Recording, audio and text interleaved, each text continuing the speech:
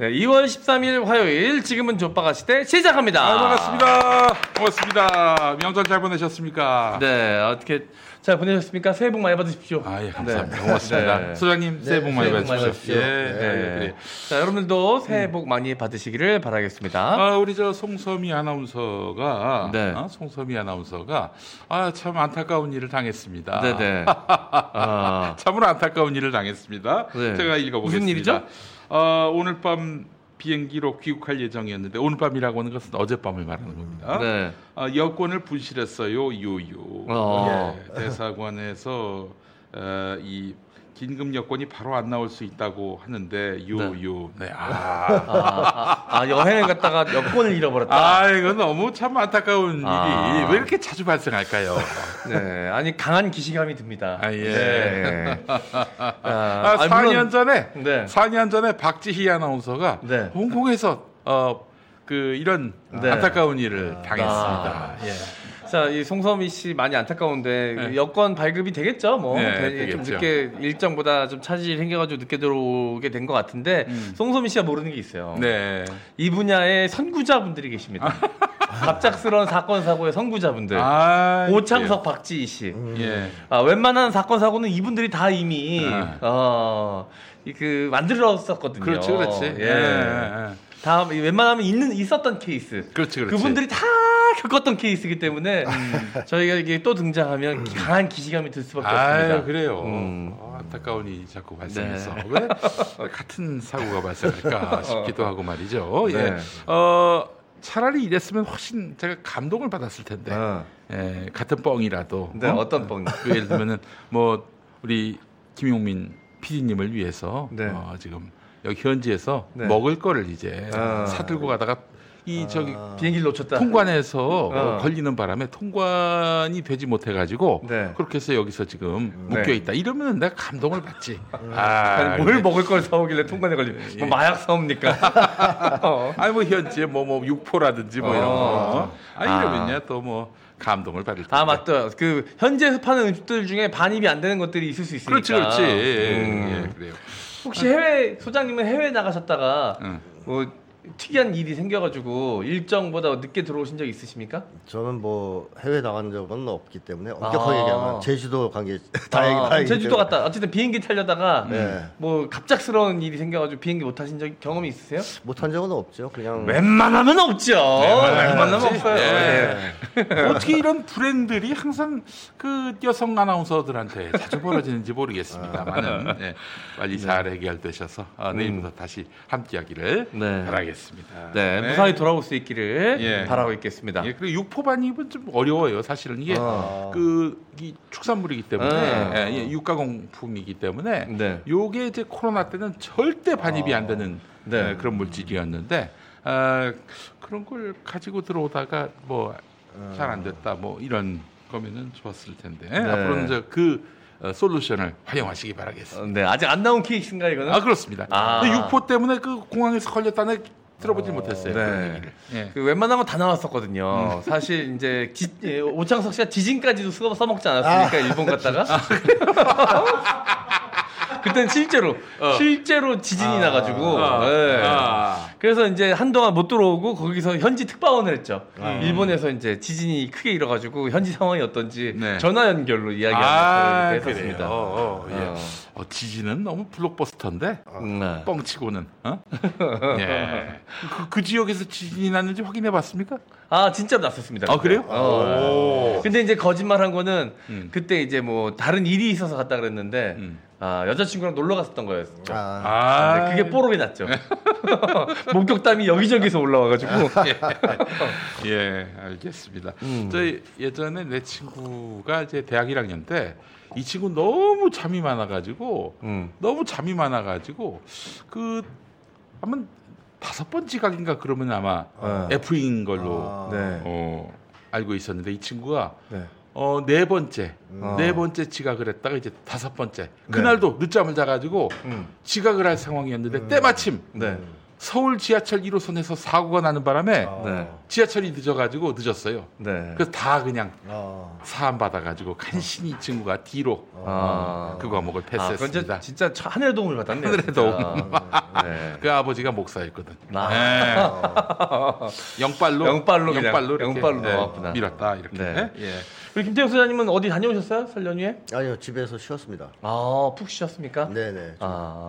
뭐 자녀분들하고 어디 가까운 데라도 안 가셨어요? 뭐 저는 집이 본가가 집이기 때문에 친척들 오죠 집으로. 저희 집으로. 네. 그래서 뭐 애들하고 가서 쉬었습니다. 영화도 보고. 네. 그러면 뭐 세뱃돈 지출이 그렇게 없으셨겠네요. 세뱃돈은 뭐 고정 지출이 있습니다 항상. 자녀분들과 이제 조카들 뭐 이렇게 해서. 얼마씩 주셨어요 올해는? 그 공개하면 또 분란이 일어나기 때문에. 작년보다 좀 올랐습니까? 똑같습니다. 네. 차등 지급, 선별 지급을 하셨구나. 네. 예. 아니 이거 뭐 나이에 따라 그리고 뭐 각자 상황에 따라 좀 다르게 주긴 하는데, 예, 저도 이번에는 딱히 뭐 어머니도 좀 쉬고 싶다고 하시고 뭐 그래가지고. 네, 저도 좀 집에서 쉬었습니다. 아이고 생각해보니까 우리 아들 딸들한테 세뱃돈을 안 줬네. 진짜요? 어쩐지 좀 낯빛이 어제 저녁부터 좀 안 좋더라고. 근데 산이가 오늘 뭐 물건 일하는데 소리를 좀 많이 내더라고요. 배부럽다 그러고 소리를. 그래요. 아니 할아버지가 이게 세뱃돈 주시는 걸 빤히 보고도 나는 안 줬네. 보니까 이게 항상 세배는 받으셨어요?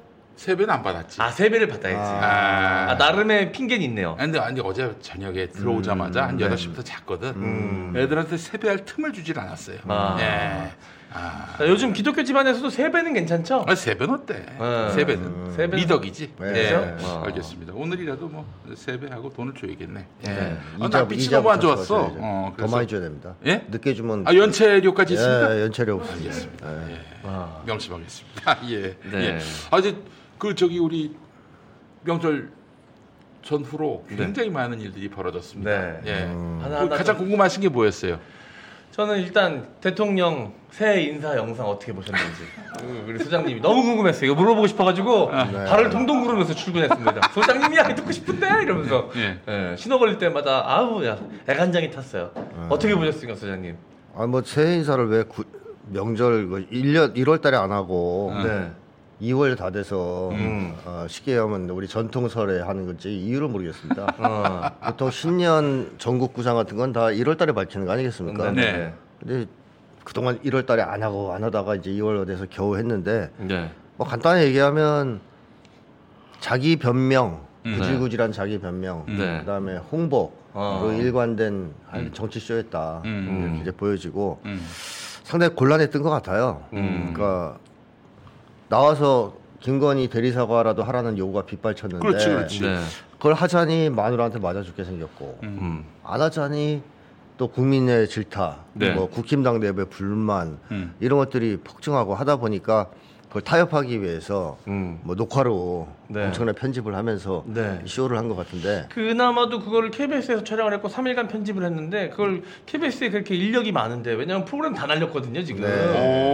역사저널 그날 세상에 그 프로그램도 없었어요. 그게 아마 2013년부터 시작했을 거예요. 꽤 역사가 깊죠. 한 10년 이상 된 프로그램인 걸로 알고 있는데 새해 특집인가 나가고 없어졌습니다. 그렇게 3일간이나 편집했다는 얘기는 근데 외주를 줬어요. 쓸만한 얘기가 없었다는 거 아니에요. 얼마나 내일 얘기가 없으면 고르고 또 자르고 위험한 말들은 이렇게 해서 했는데도 불구하고 그또 뭐 김건희 명품백 관련해서는 버전을 2개로 녹화했다는 썰도 있습니다. 그렇군요.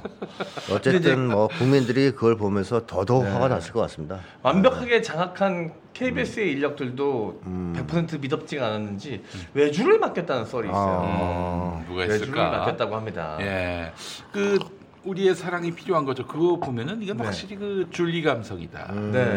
김건희 감성이다. 그런 생각도 들고요. 지금 그쪽의 홍보 라인 예전에 탁현민 감독이 했던 일들을 요즘 김건희가 다 하는 게 아닌가 그런 생각이 들어서 그냥 뭐 정무도 홍보도 다 그냥 한 사람 손에 의해서 좌지우지되고 있다. 그렇게 볼 수 있을 것 같고요. 국힘당에서는 이번에 그 기자회견 보면서 선거 말아먹으려고 저놈이 작정했다 이런 생각했을 거예요. 얼마나 화가 났을까요? 그 저쪽 당에 계신 분한테 물어보니까 예. 선거 다 했지 뭐 이렇게 얘기하더라고. 선거 다 했지 그러니까요. 뭐. 예. 이거 갖고 이제 그 김건희 그 명품백으로 야당은 선거를 할 것이고 우리는 속절없이 당할 수밖에 없다. 아니 이걸 가지고 무슨 뭐 주거 침입이니 뭐 혹은 뭐 몰카 공작이니 박절에서 뭐 받았다는 매정 뭐 박절 운운하는데 이걸로 어떻게 우리가 선거 때 방어하라는 얘기냐. 미치겠다 지금 그러고 있는 상황인 그럴 거죠. 수밖에 없죠. 예. 네, 아니 일단 질문부터가 뭐 이야기들 많이 들으시고 뭐 여러분들도 나름의 판단을 다 끝내셨겠지만 질문부터가 문제가 많았거든요. 최대한 축소하려는 의도가 너무 느껴지는 의도가 담긴 질문을 했고 들으나마나한 답변을 했고요. 사과도 아니고 유감 표명도 아니었습니다. 그냥 안타깝다 정도로 표현을 끝냈기 때문에 국민들은 지금껏 제대로 한 번도 대통령이 사과하는 모습을 보지 못했거든요. 이게 대통령이 직접적인 책임이 없는 사안이라 할지라도 국민의 지도자로서 사과할 수 있는데 이거는 직접적인 책임이 없는 문제도 아니잖아요. 그렇죠. 자기 배우자가 저지른 문제였고 자기도 관련이 없다고 할 수 없기 때문에 이건 직접적 책임이 있는 문제인데 이런 거에도 제대로 사과하지 않는 모습에 국민들의 공분을 사게 될 것 같습니다. 변명 자체가 더 사람들을 화나게 했죠. 박절하지 못해서 받았다 이런 얘기는 결국 우리는 박절한 사람들이 되는 거잖아요. 그러네. 우리는 뇌물을 안 받잖아요. 우리 얼마나 박절한 인간들입니까? 그러니까 그렇지. 이게 마음이 따뜻한 사람들은 뇌물을 받는다는 얘기인데 이게 앞으로 사람을 대하는 기준이 될 것 같아요.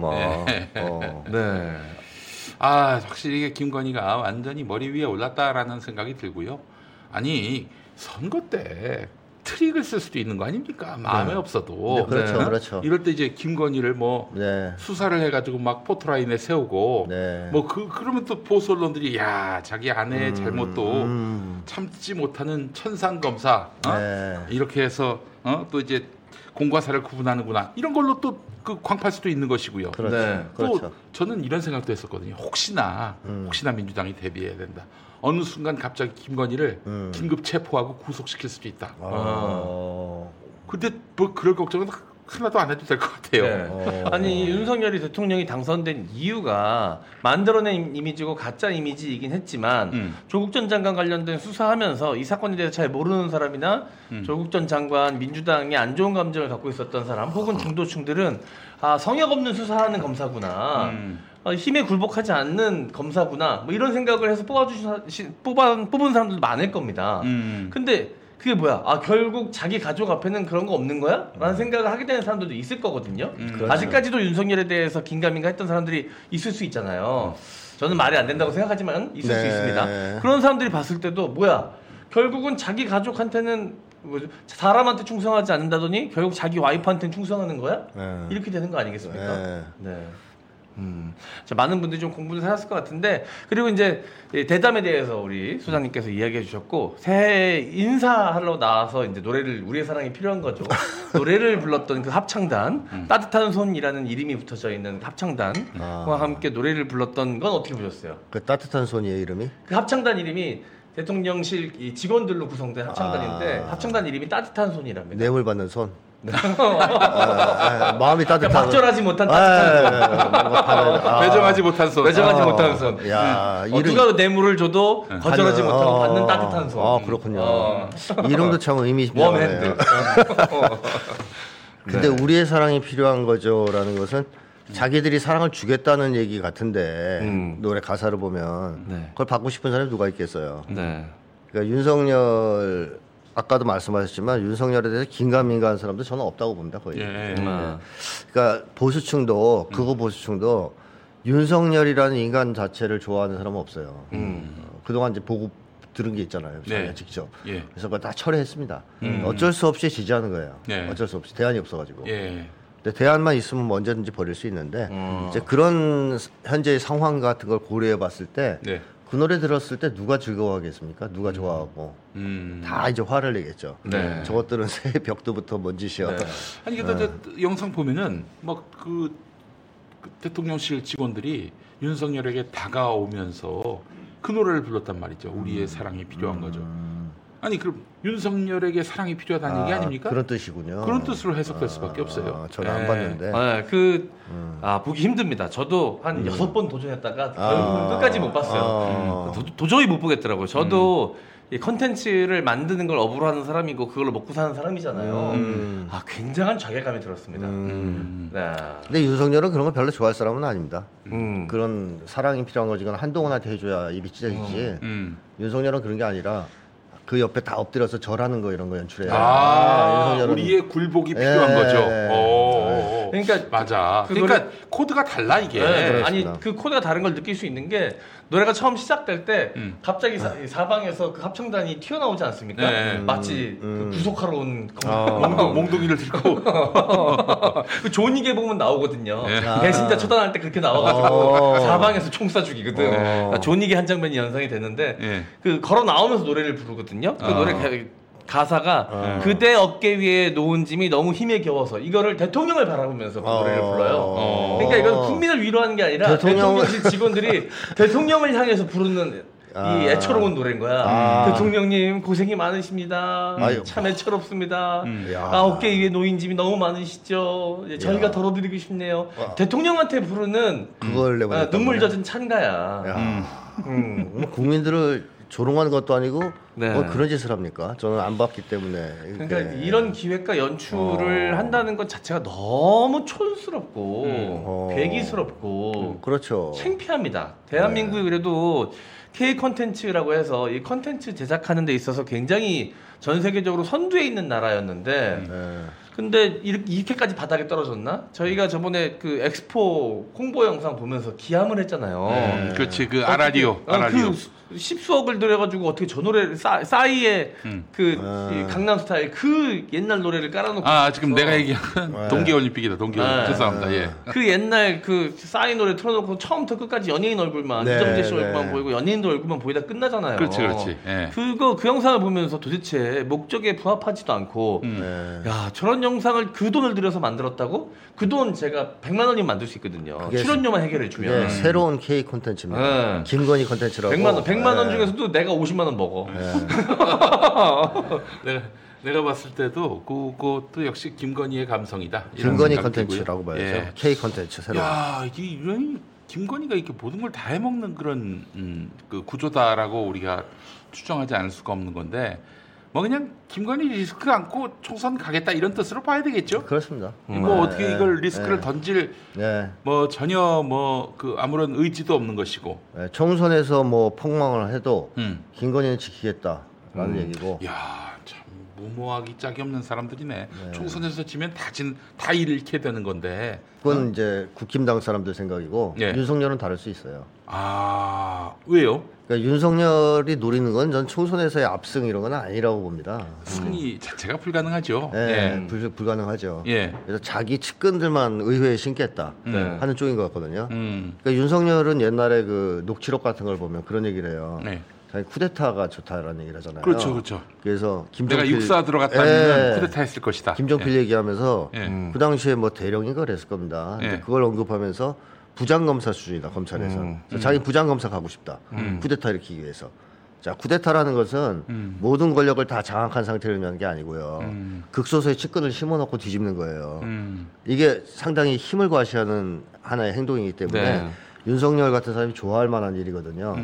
그러니까 윤석열이 노리는 것은 저는 의회에 자기 세력들을 확실하게 심고 여기저기 측근들 박아놨지 않습니까? 모든 요소에 그걸 동원해서 소위 12.12 같은 한 번에 뒤집는 판 이런 걸 꿈꾸고 있는 거 아니냐. 정상적인 방법으로는 어렵기 때문에. 아니 우리 저 김태형 소장님이 이렇게 지나갔듯 하시는 말씀이 다 사실이 되기 때문에 너무 염려가 됩니다 이제는. 그런 예측을 하시더라도 앞으로 얘기하지 마세요. 아니 그 실제로 지금 윤석열이가 당선될 만한 곳에는 다 자기 측근들 전직 검사들 꽂아놓고 거기에 터줏대감인 사람들은 험지로 나가라고 뭐 그렇게 얘기하고 있고 뭐 대개는 수용하고 아닌 사람들은 지금 고심하고 있는 중인데 지금 그 말씀대로 돼가고 있어요 지금. 야 그러면 쿠데타 그 친이 쿠데타? 그렇죠. 알겠습니다. 친이 쿠데타 그 계엄령 선포해가지고 그럴 가능성이 있다는 거예요. 전쟁을 일으키든 뭐하든 해서. 정말 참. 아니 우리 김태형 소장님이 지난번에 네. 그 이낙연, 이준석, 네. 그 낙석, 네. 낙석이 결국에는 합칠 거다 네. 예측하셨고 그대로 됐어요. 네, 네. 그림 마치 그 그림은 아니고 마치 그 만화처럼. 네. 만화처럼. 네. 야 그때 돗자리를 깔아야겠다 이런 생각은 안 하셨습니까? 네. 사실은 많은 분들이 그 이준석이나 이낙연이 신당을 창당한 것도 가능성이 높지 않다고 보통 얘기했었죠. 네. 과거 몇 달 전만 했었어요. 네네네. 뭐 너무 위험 부담이 크지 않냐. 그러면서 뭐 합당 얘기는 더더욱 미심쩍어 하셨는데 네. 근데 저는 한국 정치를 볼 때 항상 미국을 상수로 둬야 된다고 생각해요. 이 지배력이 너무 강합니다. 네. 예. 한국에 대한 지배력이. 예. 그리고 그 미국이 일사불란하게 움직일 수 있는 조중동 같은 극우 네. 세력들이 있잖아요. 네.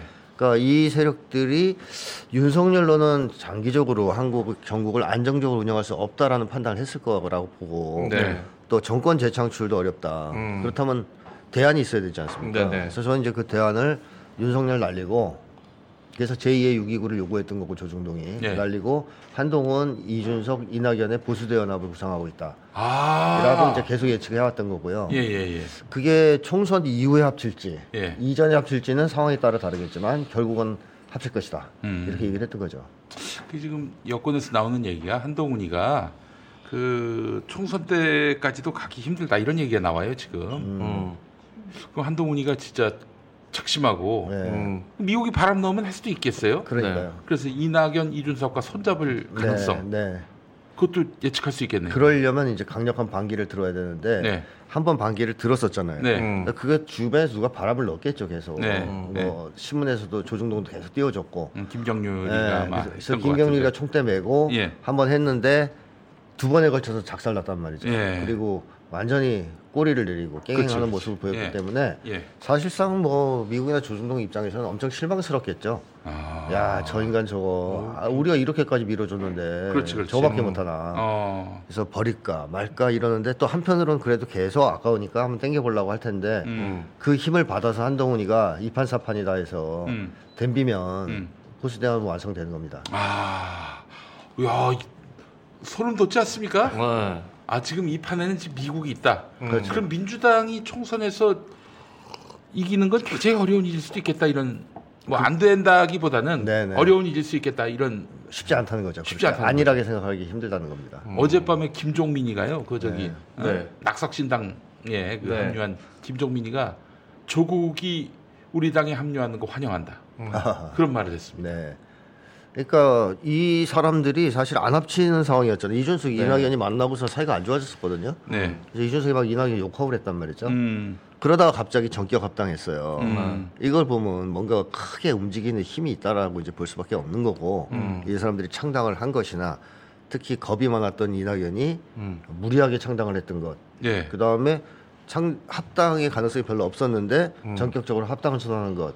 이런 걸 봤을 때 제가 생각하는 의심이 단순한 의심이 아닐 수 있다. 이런 생각이 듭니다. 거기에다가 또 지금 주한 미국 대사가 공작 정치의 대가라고 말씀하셨어요. 달인이죠. 네. 예. 어이구 그러면 민주당이 지금 이 상황을 넋 놓고 보고만 있어서는 안 되겠군요. 맞습니다. 야, 어이 좀 큰일이다 진짜. 네. 근데 이 말씀은 지난주에도 또 하셨던 말씀이시거든요. 한 번 하셨던 말씀이 아니라서 알겠습니다. 이게 뭐 여러 가지 뭐 사실 뭐 저희가 이렇게 섣불리 판단 내리기는 쉽지 않은 부분이 있지만 어쨌든 뭐든 조심해서 나쁠 건 없으니까요.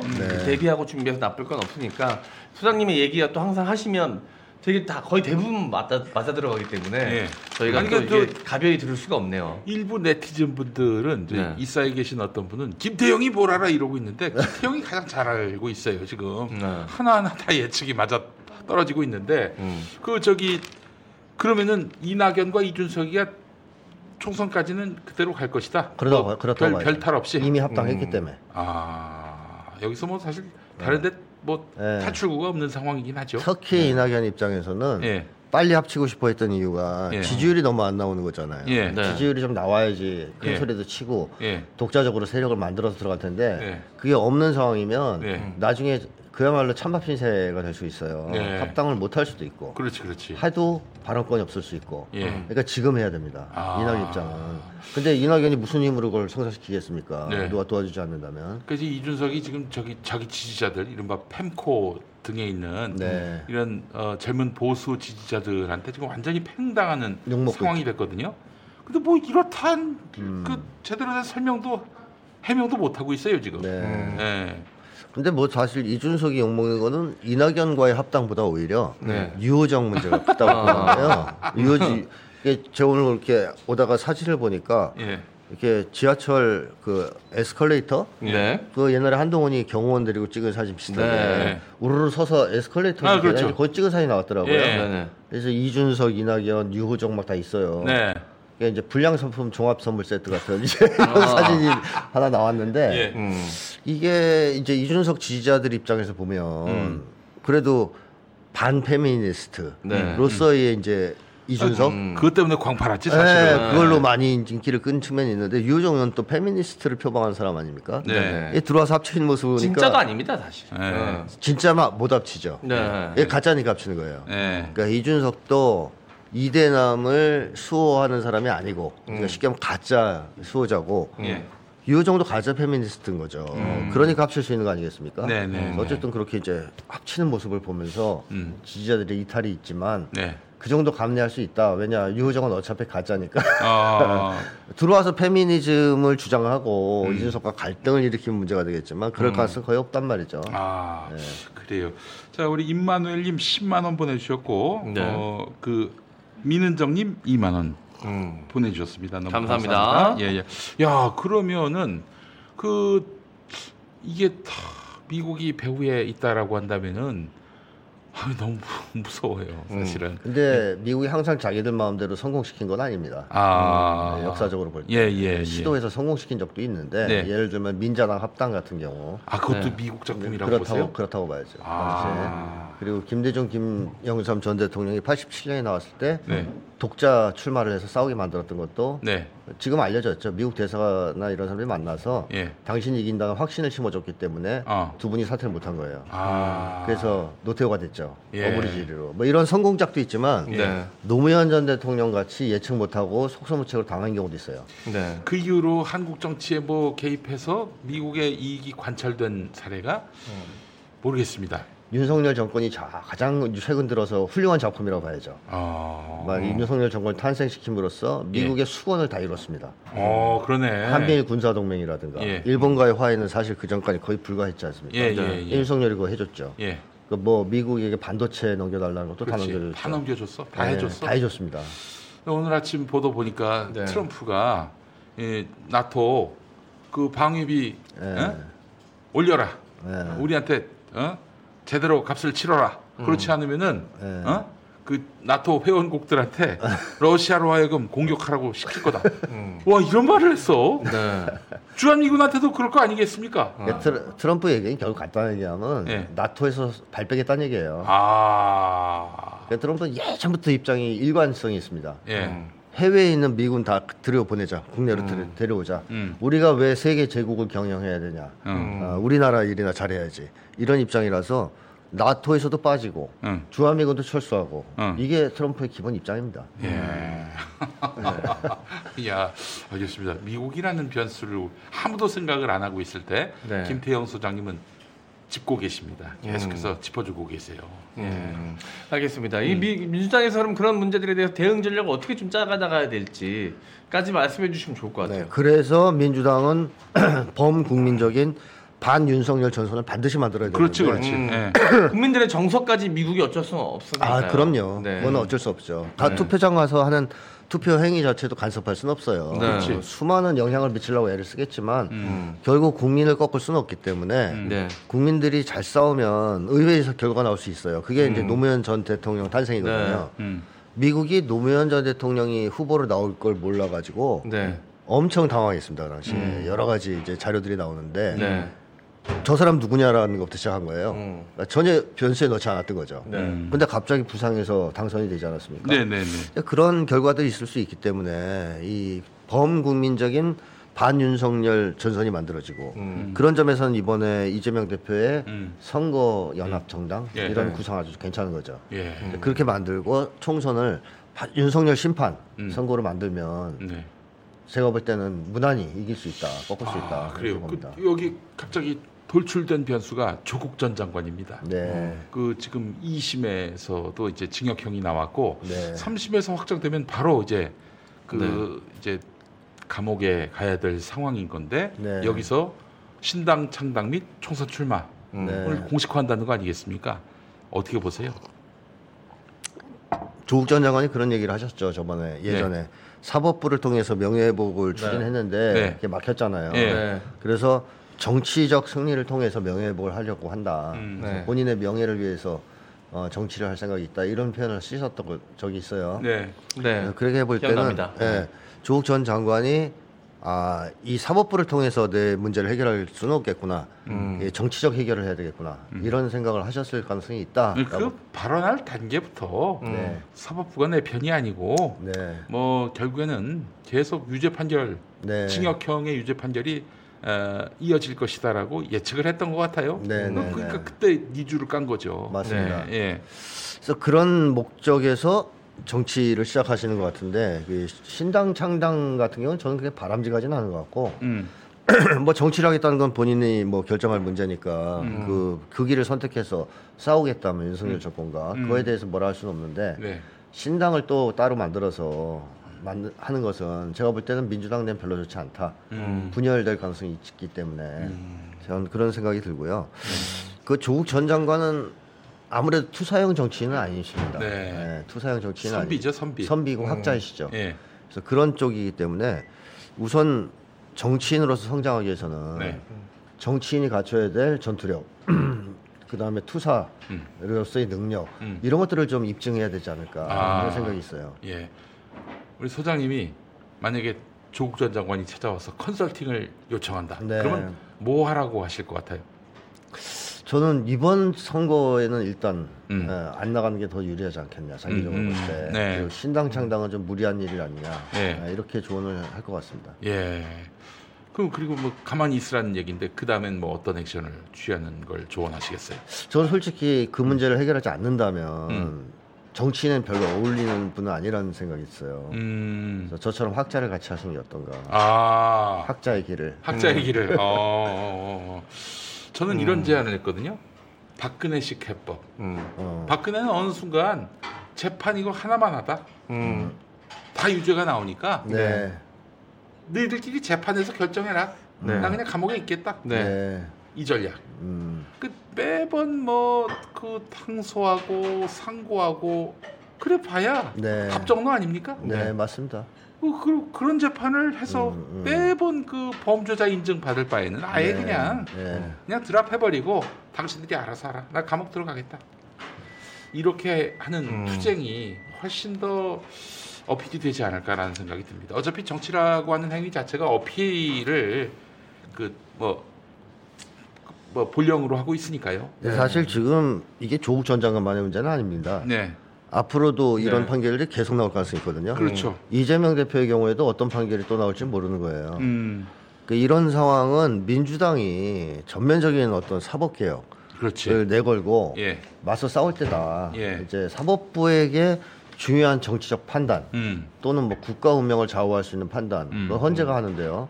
헌재 몇 명 안 되는 재판관이에요. 이 사람들이 국가 운명을 좌지우지하는 상황이잖아요. 지금 이것도 저는 낡은 유물이다 이제는 그런 생각이 들고 헌법재판소를 비롯한 사법부의 전면적인 개혁을 내걸어야 된다 민주당에서. 그리고 차기에 만약에 정권 교체가 되면 저는 검찰 개혁만이 아니라 반드시 사법부도 개혁해야 된다. 이번 판결들을 봤을 때. 제일 좋은 그림은 그 민주당에서 조국 교수를 영입한 다음에 사법개혁위원장을 시키고 출마는 이제 좀 하지 않고 그거 좋습니다. 그런 방법으로 해서 이 윤석열 심판과 사법개혁의 어떤 상징으로 그 두 개의 그 어떤 그런 그 과제를 손에 넣고 활동하게 하는 것이 좋을 텐데 전 장관을 영입할 생각도 못하죠, 사실은. 또 전염병 걸린 사람처럼. 네. 그러고 있단 말이에요. 어쨌든 조국 전 장관 출마 관련해서 벌써부터 보수 일간지들은 이재명 흔들기에 돌입을 했어요. 이걸 빌미로 또. 그리고 또 문재인 전 대통령을 먼저 만났고 그러면서 본격적인 정치 행보의 시작을 알렸다. 이 언론 보도를 하면서 벌써부터 이제 뭐 민주당 내부 흔들기를 시도하거든요. 보수 일간지들은. 그렇죠. 사실 이번 선거에서 이제 이 병립형은 포기하고 연동형제로 다시 이제 계속해서 가기로 발표를 한 순간부터 이재명 대표가 뚫고 나가야 될 길이 굉장히 험난하거든요. 여러 가지로. 근데 이제 또 이제 조국 전 장관까지 또 신당 창단해서 출마를 한다고 하면 진짜 그 길이 굉장히 이 고난이 좀 많을 것 같다라는 생각이 좀 듭니다. 여러 가지로 뭐 문재인 대통령과의 갈등 막 이런 거 부각시킬 거거든요. 벌써부터 또 문재인 전 대통령이 그 공진영 작가 책 신간 소개한 것 때문에 그걸로 또 빌미를 잡아가지고 이제 문재인 이재명 갈등으로 또 구도를 잡았어요. 바람직한 행동은 아니라고 봅니다. 문 대통령의 행동은. 예. 자, 색수수함님 5만 원 감사드리고 우리 이제 광고한 다음에 그 다음 이야기 이어가도록 할까요? 문재인 전 대통령 이야기를 한번 좀 물어보겠습니다. 이 국면에서 도대체 무슨 역할을 하려고 하는 건지 총잡을 수가 없어요. 예. 안녕하세요. 평화나무 이사장 김용민입니다. 가스라이팅 당한 사람 중에 내가 지금 가스라이팅을 당하고 있다라고 말하는 사람은 아무도 없습니다. 말로는 다 자신이 정의로운 길에 서 있다고 하지요. 가스라이팅의 특징은 무조건적이고 절대적으로 추종하는 것이죠. 이미 정신세계에서 신의 자리를 차지한 팀입니다. 자, 그렇다면 가스라이팅을 하는 사람은 어떻습니까? 끊임없이 사기칩니다. 자기 권력의 토대를 넓히기 위해서 거짓말마저도 동원하고 있습니다. 평화나무를 시작한 지 4년이 넘었습니다. 지난한 가스라이팅과의 전쟁에서 느낀 것은 이 문제가 매우 심각하다는 것입니다. 가스라이팅을 이기는 길은 인간이 각자 존엄함을 깨닫고 자긍심을 갖는 것입니다. 평화나무가 바로 이 일을 하고 있습니다. 평화나무를 위해서 여러분 도와주시겠습니까? 동참해 주시겠습니까? 이 운동은 우리 사회를 살리는 마지막 투쟁이라고 전 생각합니다. 평화나무 후원해 주실 분들 010-2611-5040번으로 연락 주시기 바라겠습니다. 문자 주시면 저희가 소상히 안내해 드리겠습니다. 그 한동훈 얘기도 좀 해보지 않을 수 없을 것 같아요. 연탄 봉사 가가지고 이제 지가 지 얼굴에 연탄 바르고 처발처발하고, 하여튼 연출하는 거 너무 좋아해. 그래놓고선 민주당이 그거에 대해서 너무 정치 쇼 아니냐, 얼굴에 일부러 바르고. 그 연탄 봉사하러 가서 봉사 취지에 안 맞게 그냥 어쨌든 자기 이미지 부각시키기 위한 도구를 이용한 건 아니냐라고 비판을 하자. 역으로 짜증을 내면서 민주당한테 사과하라고 역으로 큰 소리를 치고 있는 상황입니다. 그래서 주변에서 그 묻혀준 거다 그래가지고 봤더니 영상을 찬찬히 다 둘러봤더니 자기가 쓱쓱 발라요. 아 그래요? 남이 살짝 발라준 것도 있었는데 그거 갖고 부족했나봐. 본인이 지 얼굴에 바릅니다. 그게 나왔군요. 네, 한동훈 이런 성격이잖아요, 그죠? 네, 맞습니다. 거짓말하고 조금만 뭐라 하면 발끈해가지고 고소고발하고 한동훈만이 아니고 지금 국힘당은 소위 이제 서민들한테 어필하려는 정치쇼를 계속 하고 있지 않습니까? 근데 창의성이라고는 찾아볼 수가 없습니다.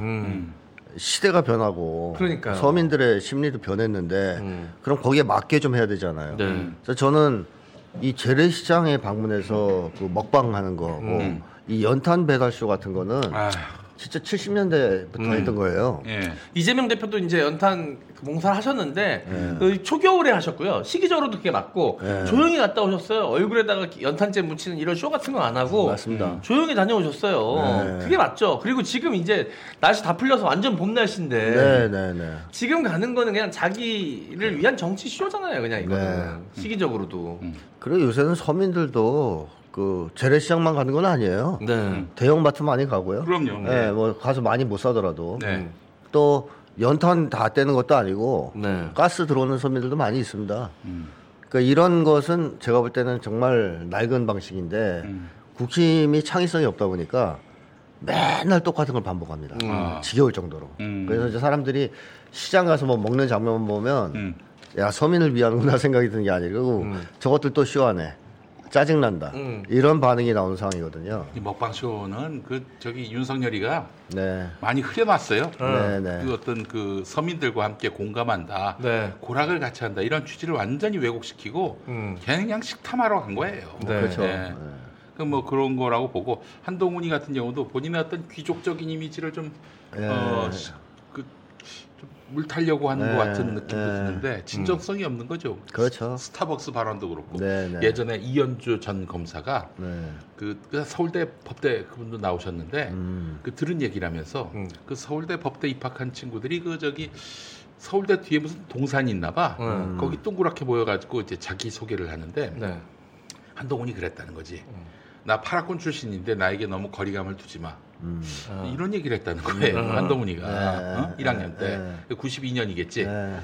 그런 행태를 보였고 또 이번에 그 스타벅스 커피 관련해서 이거는 뭐 서민들은 못 먹는 것이다 이렇게 얘기를 했고 어떤 특권 의식이 있다, 계급 의식이 있다 이렇게 봐야 될까요? 엘리트주의죠. 전형적인. 그리고 그 발언이 나 파라군 나왔어 거리 두지 마가 결국 거리를 두게 만들잖아요. 그렇죠. 재수 없어요. 재수 그 말 들으면 얼마나 화가 나겠어요. 재수 없는 놈 저거. 스타벅스 똑같은 맥락이에요. 그러니까 나 이렇게 스타벅스 먹는 사람이야. 서민들 저를 어려워하지 마세요. 뭐 이런 얘기랑 비슷한 거잖아요. 아니 그런 얘기를 해가지고 상대방이 재수 없어 할 거라는 생각은 안 합니까? 그러니까 얘가 제가 계속 얘기한 두 가지가 없어요. 내가 이런 얘기를 하면 상대방이 어떤 반응을 보일지에 대해서 이해를 못해요. 공감 능력이 없는 거죠. 또 하나는 자기가 하는 말과 행동이 어떤 결과를 초래할지에 대해서도 생각이 없어요. 생각이 짧기도 하고 모자라기도 하고 생각 자체가. 그래서 아마 이 발언 한동훈의 말과 행동은 본인도 이제 느끼기 시작할 수 있겠지만 점점 사람들을 화나게 만들 가능성이 있습니다. 지금은 저 빙산의 일각만 보여줬습니다. M장은 어떻습니까? 옛날에 이렇게 친구들한테 재수 없다는 소리를 들을 정도로 친구들하고 교감이 안 되던 때가 있었습니까? 저는 그래도 그러진 않았어요. 왜냐면 저는 이제 초등학교만 4군데를 다녔거든요. 그러니까 항상 어떻게 하면 이제 이 새로운 무리랑 잘 어울리려면 뭐가 있어야 되니까 건덕지에 있어야 되니까 전 항상 이제 그래서 그림을 그리기 시작했거든요. 그러니까 이제 그 접점을 찾기 위해서 항상 노력하고 저 아이들이 뭘 좋아하는지 공감대를 찾으려고 노력하고 약간 이런 성격이었어요. 왜냐면 빨리 적응해야 이 아이들 이 커뮤니티에서 살아남으니까. 그래서 오히려 이제 눈치 보는 게 좀 늘었죠. 근데 그걸로 이제 어떻게 보면 좀 안 좋은 점이기도 한데 그걸로 지금 먹고 살고 있는 것 같아요. 보면. 나는 솔직히 한동훈처럼 행동한 적이 있었어요. 아버지가 목사님이고 그러니까 친구들하고 이게 교통이 잘 안 돼가지고 그래서 난 나름대로 그냥 뭐 자연스럽게 한 말인데 친구들이 재수 없다고 이렇게 가장 좋은 방법은 얻어맞으니까 정신 차리더라고요. 그렇죠. 그래서 재수 없게 했다가 얻어맞으니까 그 다음에는 자동적으로 공감 능력이 생겨가지고 재수 없는 말을 안 해요 요즘에는. 저도 기억나는 게 있네요. 제가 이제 KBS 개그맨 시험을 보려고 준비하던 시절에 언더그라운드에서 이제 개그맨 지망생들끼리 나와가지고 하는 프로그램이 있었어요. KBS 위성 TV에 나오던 그때는 KBS 위성이라는 게 있었습니다. 거기서 이제 하던 프로그램이었는데 KBS의 코미디 아버지라고 불리던 김웅래 PD님, 유월번지 하시고 소비도 자켓 하셨던 김웅래 PD님이 이제 담당 PD셨고 거기서 나름 좀 두각을 나타내가지고. 그 옹달샘이 유명했고 옹달샘 다음에 유명했던 게 제가 운영하는 팀이었어요. 그래가지고 이제 어깨가 많이 올라갔지.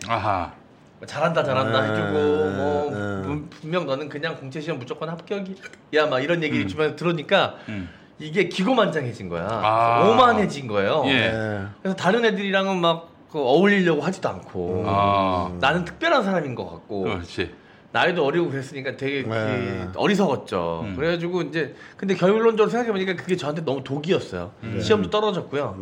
떨어지자마자 군대 가가지고 침상 닦으면서 그때 같이 개그했던 애들이 TV 나와가지고 개그하는 거 보면서 제가 그때 당시에 무시는 아니었지만 그래도 뭐 내가 더 잘한다고 내 위치라고 생각해서 다 떴거든요 그때. 보면서 많은 반성을 했죠. 근데 그러고 나서도 이제 제대하고 돌아와서도 또 내가 한참 개그할 때 같이 하던 애들은 다 성공했고 그 밑에 후배들이랑 다시 시작을 해야 되잖아요. 그때 또 이제 난 얘네들이랑 지금 놀 때가 아닌데 이런 생각을 나도 모르게 한 거야. 또 오만해진 거지. 그래서 결국 저는 되게 그때 그 부족했던 제 모습이 지금도 종종 떠오르면 너무 창피해서 어디 숨고 싶을 정도거든요. 네. 그래서 다시는 그러지 말아야겠다. 늘 그때 저의 잘못된 행동들을 표지석 삼아서 그러지 말아야지. 계속 하루에도 수십 번씩 저를 점검하려고 합니다. 보통은 두 분처럼 성장하는 과정에서 그런 실수도 하고 그러면서 그것이 타인들에게 어떤 반응을 초래하는지도 보고 네. 자기 행동에 대한 평가도 하면서 예. 성숙해지고요. 예. 사회성도 높아지는 거거든요. 예. 발달하는 건데 한동훈은 그게 정체된 사람이란 거죠. 그 대학 시절이나 지금이나 똑같잖아요. 그 자기를 재수 없어야 하는 사람들이 주변엔 없더라도 요즘엔 언론에서 막 질타도 하고 그럴 텐데 그런 거 보고도 생각이 안 바뀔까요? 그게 시기가 있어요. 사회성 발달이. 젊을 때 해야지 나이 먹어서 잘 안 되거든요. 그러니까 한동훈은 아마 청소년기 때부터 그쪽 발달에 문제가 있었을 거로 예측됩니다. 생각해보면 한 번도 좌절이나 뭐 나 자신을 좀 객관적으로 되돌아볼 기회도 없었을 것 같아요. 한동훈은 태어나기도 뭐 부자 동네에 태어나서 부잣집에서 그냥 공부 잘해가지고 서울대 가서 일찍 사법고시 합격하고 승진도 빠르게 했고 늘 기득권으로 살았고 늘 자기가 최고라고 생각하면서 살았으니 뭐 남들을 돌아보고 자기를 되돌아보고 이럴 시간이 없었겠죠. 그리고 좌절을 해도 정신 건강이 양호한 사람은 그것이 자기 성장, 반성의 기회가 되는데요. 그렇지 않은 사람들은 정신 건강이 더 나빠져요. 더 방어적으로 되고 더 위축되고 더 병적인 욕망을 갖게 되는 식으로 나쁜 식으로 작용할 수가 있습니다. 그래서 이미 한동훈은 그 길에 들어선 지 오래된 사람이라고 지금 판단이 되죠. 그러니까 이제 좌절을 해도 소용없는 거예요. 그 예전에 다들 기억나실 거예요. 해외 나가면서 빨간 그 책 들고 나왔잖아요. 껍질 까가지고. 그때 일부러 저기 우리나라 번역된 번역서인데 마치 그 영어 원서인 것처럼 보이고 싶어가지고 색깔도 빨간 걸로 이렇게 딱 티나게. 그거 솔직히 남 부끄러워가지고 남사스러워서 그렇게까지 안 하거든요. 그리고 보통은 그게 들킬 수 있다는 걸 예측해요. 근데 한동훈이 생각이 짧아가지고 그 예측을 잘 못해요. 들킬 수도 있다는 걸. 그 순간에는 완벽하다고 생각하는 거죠.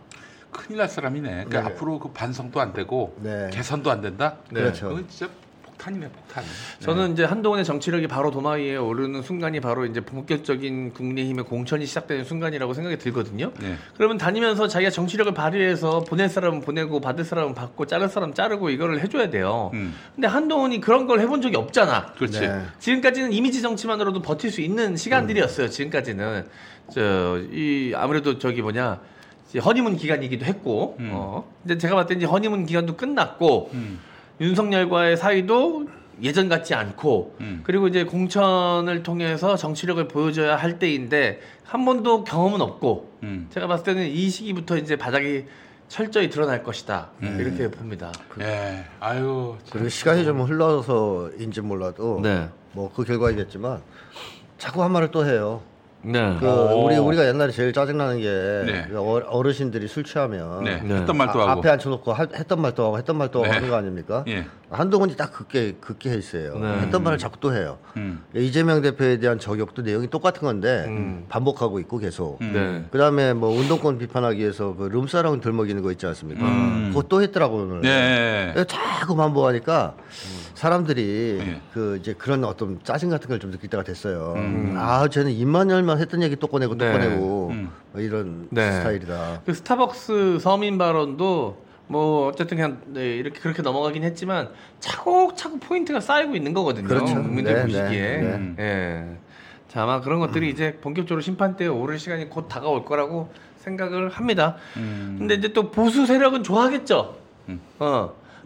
왜냐면 어르신들은 그냥 뭐 이렇게 샌님 이미지 좋아해. 특히 보수 할아버지 할머니들은 서울대 나와서 검사하고 뭐 법무부 장관하고 뭐 이게 멀끔하게 차려입고 있으면 그리고 와이프도 뭐 변호사라고 그러고 이러니까 그냥 뭐 잘 자란 사람 좋은 집안에서 잘 자란 사람이라는 이미지가 있으면 그냥 무턱대고 좋아하거든요. 그렇지. 그 어른들은 또 좋아할 만한 사람들이야. 그리고 그러니까 좋아할 만한 유형이야. 대안이 없고 제가 볼 땐 사실 속으로 그렇게 나이 든 층은 좋아하지 않을 것 같고요. 한동훈 같은 스타일을 오히려 뭐 젊은 층 좋아한다는데 그것도 아닌 것 같고 대안이 없는 상태에서 등장했기 때문에 어쩔 수 없이 지금 가상적인 호감을 보이는 중이다. 저는 그렇게 보는데요. 예, 그 오래 못 갈 거다. 그 연휴 지나고 나서 여론조사를 했는데 윤석열 지지율이 올랐다는 게 우리의 사랑이 필요한 거죠. 이것 때문에 올랐겠어요? 아니면 무슨 뭐 기자회견 아니 인터뷰 때문에 올랐겠어요? 그 지지층이 지금 결집해가지고 결집한 거야. 네, 맞습니다. 예, 마찬가지로 한동훈에 대한 지지도 뭐 어떤 거는 이재명 대표보다도 앞서는 게 나오잖아. 그건 또 결집을 해가지고 야 보수가 다음에 정권을 내준다. 이거 끔찍한 일이니까 키워야 돼.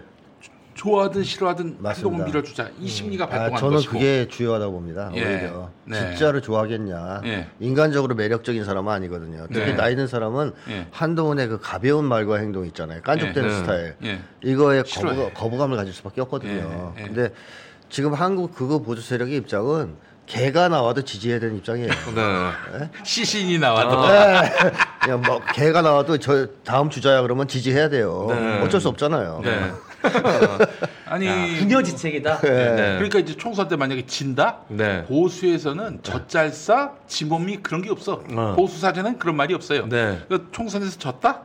그래서 뭐 예를 들면은 책임져야 되잖아. 아무나 날 수 없잖아.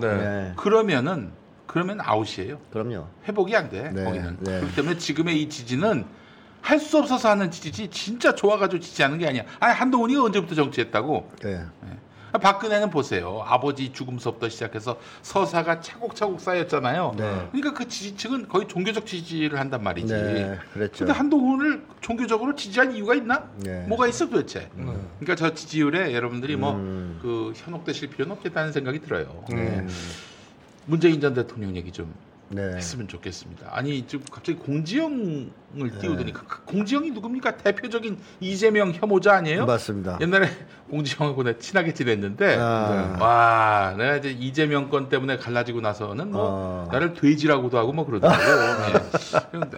돼지가 보기에는 좀 이게 그 공지영 지지가 도무지 납득이 안 됩니다.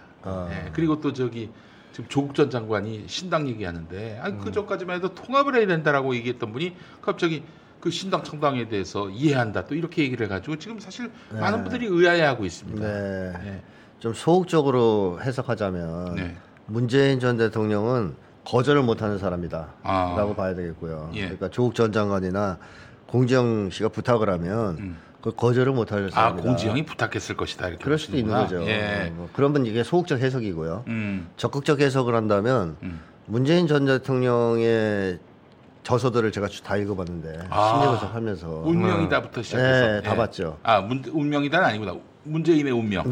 등등 여러 가지를 다 봤는데 정치 철학 자체가 문재인 전 대통령은 약간 보수적이에요. 진보 개혁성보다는 보수성이 더 강하다라고 평가돼요. 그런 걸 봤을 때. 그래서 저는 노무현 전 대통령이 아니었으면 과연 정치를 했을까? 또 했다면 과연 민주개혁 진영에서 했을까 하는 의심까지 좀 들었단 말이죠. 그걸 분석하면서. 근데 물론 노무현 전 대통령의 영향을 받아서 많이 좋아졌겠죠. 그럼에도 불구하고 기본적인 성향 자체가 보수층의 우호적입니다. 좀. 그래서 그런 점을 고려해 본다면 적극적 해석을 해본다면 문재인 전 대통령이 진짜로 바라는 것은 윤석열 검찰 독재 심판보다는 오히려 기득권층의 안정적인 유지일 수도 있겠다 하는 쪽으로도 해석 가능하죠. 저기 한마디로 말해서 윤석열 심판에 의한 또 지금 얼마 전에 이명백 공천관리위원장이 그 문재인 정권에서 검찰 정권 이 추견하는 과정에서 역할했던 분들은 반성해야 한다 이렇게 얘기했던 것과 맞물려 가지고 자기 측근들이 공천을 받지 못해 가지고 정치적 낭인이 되는 것 이걸 바라지 않을 것이다. 그러니까 그런 걸 또 중시하는 사람일 수 있다라는 것이죠. 지금 국민들이 윤석열이 때문에 지금 얼마나 그냥 목구멍에서 피고름이 나올 지경인데 설마 그렇게 생각하실까? 그게 이제 적극적 해석이고요. 소극적 해석은 아까 얘기했던 대로 거절 못해서 매번 그런 식으로 행동할 수 전자라고 보고 싶습니다. 근데 뭐 사실 뭐 그런 마음이 있을 수 있죠. 자기 정권에서 청와대에도 있었고 그리고 법무부 장관도 했다가 큰 이 고난을 겪었으니까 뭐 미안한 마음이 있을 수 있지만 사실 문재인 정권 내에서 회생시켜줄 수 있는 방법이 있었거든요. 그렇지. 있었죠. 근데 그때 못하고 이제 와서 한다고 하면 많이 문재인 전 대통령께서 어떤 생각을 하시는지 모르는데 혹시 그런 생각이시라면 많은 사람들이 공감하기 힘들 수 있다. 아니 그러면 왜 자기가 직접적인 최고 권력자 통치자였던 시절 할 수 있는 것도 여러 가지가 있었는데 왜 아무것도 안 해놓고 이제 와서 왜 저러지? 라고 의아해하시는 분들이 있을 수 있으니까 그런 생각은 아니셨으면 좋겠다라는 생각이 드네요. 저는 퍼뜩. 네, 그냥 개인적인 바람입니다. 네. 아, 근데 참 너무 안타까워요. 사실은 저기 문재인 전 대통령이 윤석열이 집권하지 않도록 뭐 대통령이 쓸 수 있는 권력이 얼마나 많습니까? 하다못해 재난지원금 지급이라든지. 아, 3번이나 자를 수 있었어요. 아니 그냥 30조 든다고 하는 거 아니야? 이게 오늘 운전하고 오다가 갑자기 저 이제 오면서 저는 이제 방송 3사 라디오를 일단 빨리 듣기로 다 듣고 이제 무슨 뉴스가 있었나 이제 점검하고 오다가 갑자기 저 홍남기 이름이 떠오른 거예요. 나도 모르게 씨발 여기 그때 생각이 나가지고 또 한 번씩 이렇게 발작증이 올라옵니다. 그때 너무 안타까워서. 그 말씀 하시고 싶으신 거잖아요, 그죠? 그렇죠. 근데 사실 집권하자마자 60조를 풀었어. 윤석열이가. 돈이 없었다는 얘기 아니잖아. 일부러 안 푼 겁니다. 홍남기가. 그것도 굉장히 화가 나고요. 당시 청와대 내부에 있었던 사람들이 이재명이 되든 뭐 윤석열이 되든 뭐 뭔 상관이냐. 뭐 이런 식으로 얘기를 했다고 하더라고요. 그건 굉장히 여러분 순화해서 말씀드리는 겁니다. 순화해서 말씀드리는 거예요. 그 이상이었다는 점을 말씀을 드리면서 한마디 똥파리들이 있었어요. 청와대 안에. 맞습니다. 그런 상황이었는데 그렇게 해서 국민들이 이 고통을 당하고 특히 이태원 참사 유족들 생각하면은 윤석열이가 아니었으면은 이런 일이 있었겠습니까? 그렇죠. 윤석열이었기 때문에 발생한 사고예요. 이게 참사고. 이런 어려운 상황들이 놓여 있다면은 지금이라도 그 정권을 막지 못한 책임이 매우 크다. 이 부분에 있어서는 정말 국민 여러분들과 함께 고락을 같이 하겠다. 그러면 이 새끼들이 저기 평산마을 들어와서 압수수색하고 문 대통령 뒤를 털고 그랬겠지. 그러거나 말거나 국민과 함께 이 고난을 뚫고 가겠다. 이런 마음이 있었다면은 여전히 민주당은 그 문재인 대통령의 어떤 이른바 영도력이 그 생동하는 당이 됐었을 거예요. 근데 그게 아니라 지금 뭐 완전히 딴 세상처럼 지금 이 자신이 지금 속해 있는 대한민국 공동체의 현실을 보고 계시고 그리고 저기 책장사나 하시고 난 이게 도무지 납득이 안 되는 일인 거예요. 그래서 저를 싫어하는 사람도 많이 늘어나고 영향력도 예전 같지 않지만 근데 그러나 할 말은 해야지. 김용민 PD님의 그 말을 이제 뒤늦게 많은 사람들이 왜 그런 말씀을 하셨는지 취지에 대해서 이해하는 날이 올 겁니다. 이해하고 있고 많은 사람들이. 근데 시간이 좀 걸려. 근데 그게 항상 걸릴 거야. 제가 2017년에 대통령 선택의 심리학에서 문재인 대통령 전 대통령 심리 분석을 했지 않습니까? 근데 좀 그런 얘기들이 많이 나왔었죠. 대통령을 하고 싶어한 게 아니라 등 떠밀려서 한 사람이고, 뭐 착한 아이 컴플렉스가 심하고 국민의 앞에 서서 정치할 사람은 아니고 등등의 표현을 했어요. 그래서 제가 그때 욕을 많이 먹었거든요. 이 나쁜 놈 뭐 이렇게 욕 많이 먹었는데 지금은 상당히 많은 분들이 그 분석에 동의한다고 얘기를 하십니다. 네, 맞습니다. 시간이 지나면 뭐 증명이 되는 게 있겠죠. 그 사실은 정치하기 싫은 사람을 끌어서 그 세웠다 이런 얘기를 할 때 그것도 미담이었어. 워낙 정치와는 상관이 없는 고결한 분인데 이런 분을 정치를 시켰다 이러면서 그때는 막 칭찬의 이유가 됐었는데 지금도 이렇게 보니까 큰일 날 이야기인 거예요. 맞습니다. 정치를 모르고 정치에 뛰어들었다가는 김용민처럼 되는 거지. 이제 한마디로 얘기해서 2012년에 김용민처럼. 그러니까 그 당시 그 선택은 굉장히 그냥 말 지어내기 좋아하는 사람들의 그런 뭐 그냥 이야기였다. 정치 모르는 사람을 정치 무대에 세웠다. 마치 욕심이 하나도 없는 사람들의 욕심이 하나도 없는 사람을 그 무대에 세웠다. 뭐 그런 취지로 얘기를 했는데 욕심이 있어야 됩니다. 욕심이 있어야 공적인 돼요. 욕심이 그렇죠, 있어야 공적인 돼요. 욕심, 사리사욕이 아니라. 사리사욕은 안 되지만 공적인 욕심이 없는 사람을 지도자로 내세우면 큰일 납니다. 공적인 욕심은 없고 사리사욕만 있는 우리 이낙연 형님. 이낙연 형님. 저는 지금 요즘 또 이제 핫하게 이야기 나오고 있는 의대 정원 확대 이것도 주도적으로 문재인 정권 때부터 민주당이 주도적으로 가져갈 수 있는 이슈였거든요. 아젠다였거든요. 그러니까 지금 조국 전 장관 문제도 난 그렇다고 봐. 조국 전 장관에 대해서 뭐 이래라 저래라 나는 그런 얘기는 하고 싶지 않아. 다만 조국 전 장관이 그렇게 얻어맞고 짓밟힐 때 이낙연 등 그 세력이 뭐라고 그랬습니까? 저 민주당에게 도움 안 된다. 조국의 강을 건너야 한다. 이런 놈들이었거든. 의리 없는 놈들이에요. 같이 비를 맞진 못할지언정 욕하면 안 되지. 기본적으로 검찰 개혁하다가 저렇게 됐는데. 근데 이제 조국 전 장관이 뭔가 이제는 돌파구를 정치로 삼으려고 할 때 민주당은 아예 생각도 안 하고 별도의 신당을 만들려고 한다. 이거는 조국 전 장관만 비난할 일인지 민주당 전체의 어떤 문화와 또한 이런 그 리스크에 대한 대처하는 자세, 이 모든 것들을 좀 총체적으로 좀 점검할 필요가 있지 않겠나 하는 생각이 들어요. 그냥 뭐 깃발 들고 앞장서 나가는 사람은 그 사람 먼저 비바람 화살을 다 맞아도 뭐 그냥 그 사람의 불행으로 알아버리는 이런 문화 잘못된 거 아닙니까? 원종건 씨 아시죠? 원종건 씨. 원종건 씨가 최근 자신의 근황을 알렸어. 4년 전에 쓰레기가 됐잖아. 인간 쓰레기가 됐잖아. 영입 인재로 들어왔다가 여자친구 가스라이팅한 사람으로 몰려가지고 영입 인사도 취소되고 그냥 뭐 사실 그때는 의혹이었는데 여자친구의 증언만 믿고 사실 원종건 씨는 그야말로 인생이 망가졌죠. 그렇지. 그 당내 패미 의원들이 그냥 앞장서서 그냥 원종건 씨를 쓰레기로 만들었는데 원종건 씨가 4년 동안 무수한 수사 이런 과정을 거쳐서 모든 혐의를 벗고 다시 나왔어요. 그 원종건 씨한테 사과하는 인간이 한 명이라도 있냐 이거야. 마찬가지야. 저기 공지영에 의해서 완전히 쓰레기가 된 이민주 목사라는 분이 계세요. 전주에 봉침 목사라고. 그래서 뭐 얘기하죠. 남성들한테 뭐 봉침을 놓아가지고 뭐 그렇게 해서 부적절한 뭐 행위를 했다. 뭐 이런 식의 그 잘못된 낭설, 스캔들 때문에 이 이민주 목사님이 아주 쓰레기가 됐어요. 나 알고 봤더니 아무 문제도 없었고, 그 스캔들이 다 허위였고 이렇게 드러났어요. 그런데 이민주 목사는 여전히 그냥 그냥 저 뒷그늘에 앉아 있고 공지영은 막 전직 대통령께서도 추앙하면서 받드는 그런 존재가 되고, 아이고 정말 참 세상이 너무 불공평합니다. 이게 정의에 기반하지 않아요. 너무 안타깝고 많이 아쉽고 슬픕니다.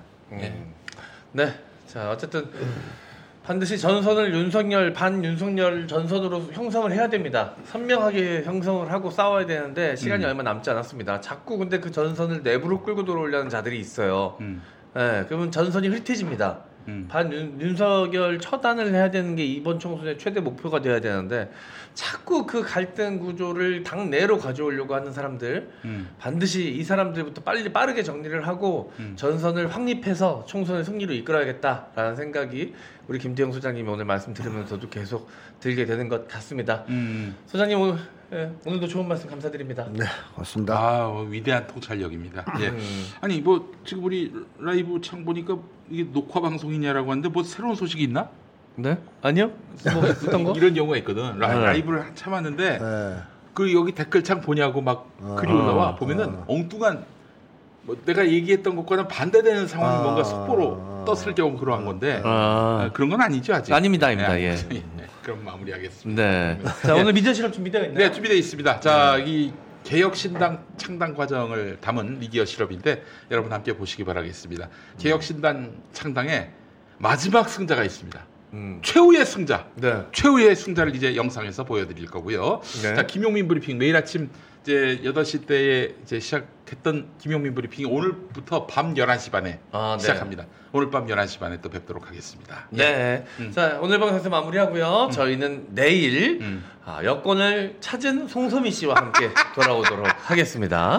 네. 소장님은 또 다음 주 화요일에 뵙도록 하고요. 감사합니다. 인사드릴게요. 안녕. 미디어 실험 봐주세요.